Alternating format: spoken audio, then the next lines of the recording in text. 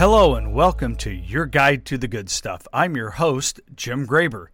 Life is too short not to enjoy every moment of it, so we're going to share with you the tips, tricks, tools, and strategies to help make your day-to-day life easier and more enjoyable. Plus, we're going to help you create those special moments, the ones that lead to lifetime memories, all without breaking the bank, because you deserve it. Hello and welcome to this week's episode, Staying Connected, the Oculus. Creating special moments in your life always involves other people. It can become challenging when you don't live near the people you want to stay connected with, however. My oldest daughter lives 30 minutes away, the boys are an hour away, and the second oldest daughter lives 2 states away.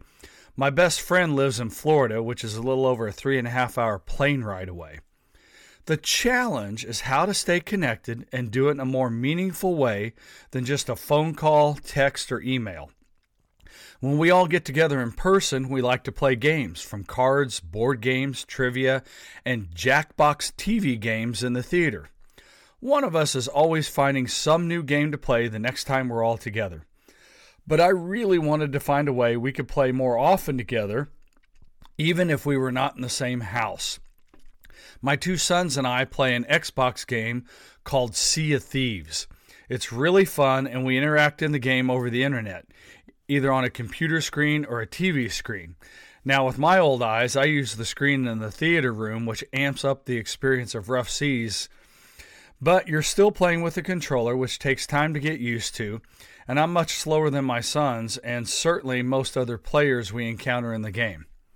But while you're all seeing the same screen and each other's characters, as well as talking over a headset, you still feel that you're in your own home environment. Now, don't get me wrong, I love the game and we're going to continue to play. But my oldest son discovered an even more immersive gaming experience. He came to the house with a new 3D gaming device to show us, the MetaQuest Oculus. Now, I was skeptical of how cool it would be, and the only thing we really did when he first got it was look around his home lobby. It's a really neat open balcony from an adobe wall house overlooking a river valley with soaring cliffs, a beautiful sunset, and hot air balloons flying over in the sky. It was a neat space to explore, and the view was on an animated movie level. I seem to recall he played a boxing game at the time, and then we pretty much forgot about it. Then he brought it with him last Christmas, and his soon-to-be wife had one as well, and they had several more games. A favorite game of my wife's and the grandkids is Beat Saber, similar to the arcade game where you slice on incoming shapes in the direction of the arrows on them to score points. It's set to music, and the speakers in the headset are really great, and the best part is you hold a controller in each hand, swinging your arm like you would hold a sword. I was always partial to the Wii because the controller was handheld and you moved your arms in natural motions. The Oculus works the same way, so there's no learning different triggers and buttons on a controller, which, as I've said before, always slows me down on the Xbox. Plus, you can link your headset to your phone, and others can see the phone with what you see on the headset. And the phone is capable of casting to a smart TV, so everybody sitting in the room can see what you see through the headset. And Beat Saber's fun, and it's a good cardio workout. Then we played a game called Keep Talking and Nobody Explodes. For this game, one person wears the headset, and when you put it on, you find yourself in this dingy office in a basement somewhere. On the desk in front of you is a suitcase-sized bomb. Everyone else in the room goes to the game web page to see the bomb defusing manual, or, like we did, we printed off several copies of the manual. A person looking at the bomb, there are several modules on the outside of the bomb suitcase, from a diamond of colored buttons, a terminal block of several colored wires, Morse code, memory grids. You get the idea. But the person seeing the bomb has to explain to everyone in the room what they're seeing. Then as a group, you have to scroll through the manual to find the correct puzzle and ask more questions to determine the correct solution. And each puzzle has multiple combinations. Some are dependent on if the serial number on the bomb ends in even or odd number. And as I mentioned before, the visuals are like an animated movie level, but not lifelike CG quality yet. One of my first times looking over the bomb, I was asked about the serial number. And you can use the controllers to grab the bomb with your hands and rotate it around.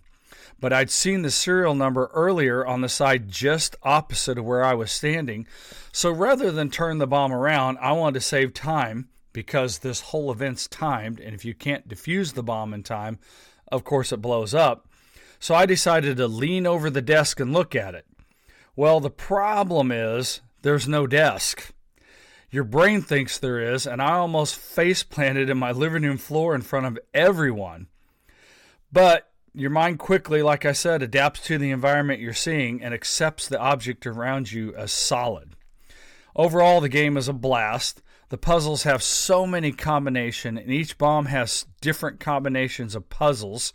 I think it would take forever to get used to all of them. They get harder, and the time varies with each level. It's great when everyone's together and only needs one headset.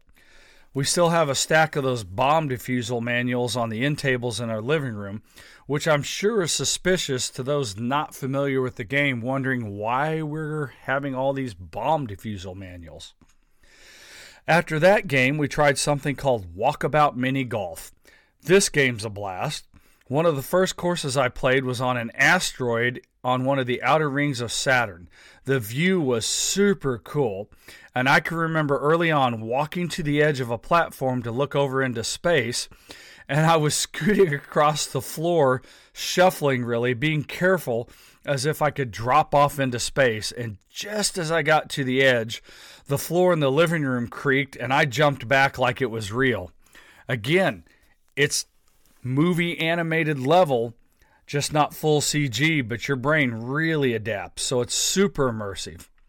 So based on that weekend, my wife and I immediately ordered one for each of us, plus an extended battery pack headset.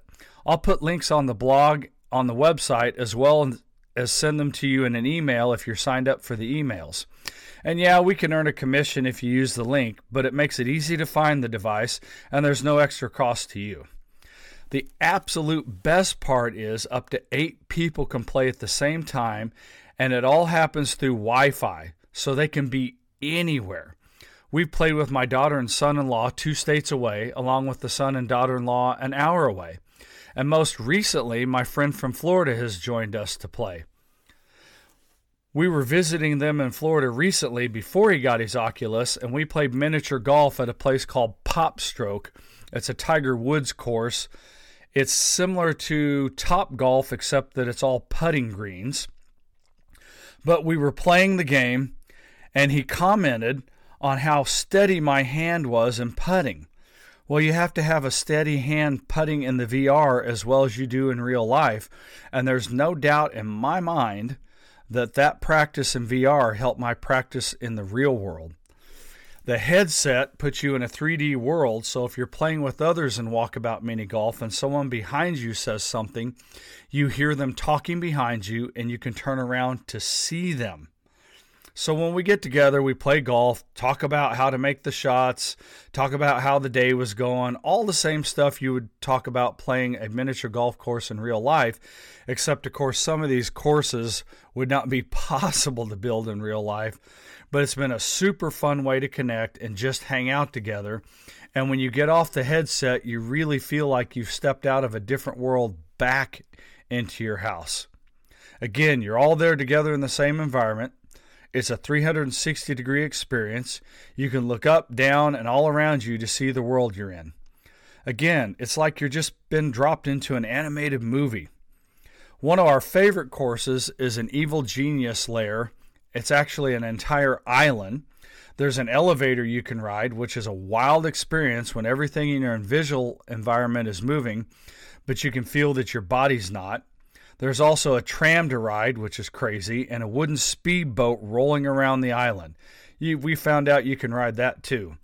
For me, they all mess with my sense of balance a little bit, but all the courses are themed and well done, and there's many things to explore on the course besides just playing golf. And then I bought another game that'll really mess with your sense of balance. It's a World War II fighter plane game called Warplanes Battles Over the Pacific. The initial plane for me was a Spitfire. There are a couple other options, I think possibly a P-51, but they're really cool. You have a realistic dash in front of you. You have to grab the control stick with one hand and the throttle with the other. Now, you don't have foot controls like you would in a full-on flight simulator, but it's very realistic. One of the reviews I read before I bought it said it took them a couple months before they stopped getting sick playing. And I thought, I don't get seasick, I don't get airsick, I don't have problems, I'm going to be just fine. But this plane can dive and make sharp turns, and it's really fast. And your visual reference gives your stomach the feel for it. However, again, your body, in my case, was sitting in a chair. I played for 15 minutes the first time before I started to get lightheaded and had to stop. I kind of had that funny feeling in my head for at least an hour. My son-in-law tried it. He's way much better at it than I am, and he only got 5 minutes before he had to drop the game. And then we found a game called Demeo. It's a game like Dungeons and Dragons, and it's played out on a table with a 3D game board. The game board looks like it's in the basement of the kids from Stranger Things. I'm sure it's not an exact copy, but it really has that 80s basement feel. The 3D part is super cool. Your chosen character's 3D, and depending on which character you have, you get a certain spaces to move in a turn. You get 2 moves in a turn. You can move twice, move and attack, or attack twice, whatever the scenario calls for. And the attacks and magic are done by cards, and you roll up your wrist, pick the card you want to use, and then you roll the dice, just like you would in a D&D game. Each game takes about 3 hours to get through, and you get to defeat the boss or get beaten.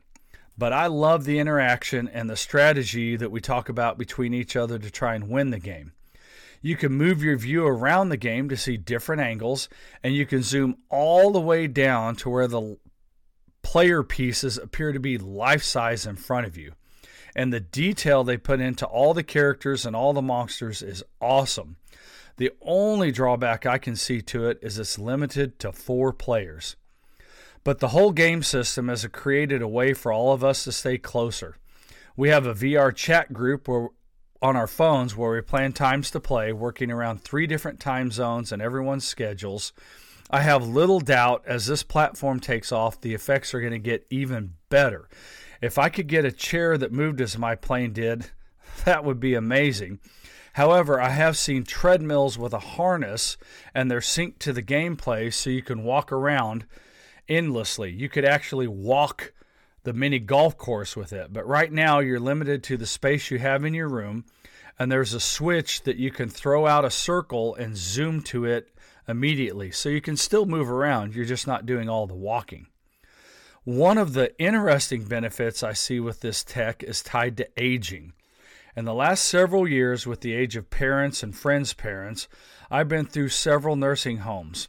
I find most people sitting in a chair watching TV with a blanket draped over their lap.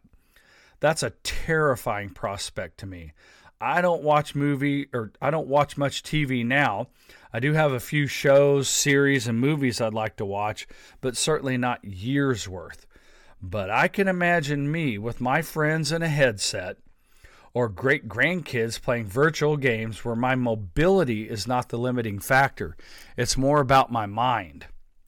Still creating memories with my family and friends, and leaving the great grandkids wondering how in the heck did that old man just beat them at golf.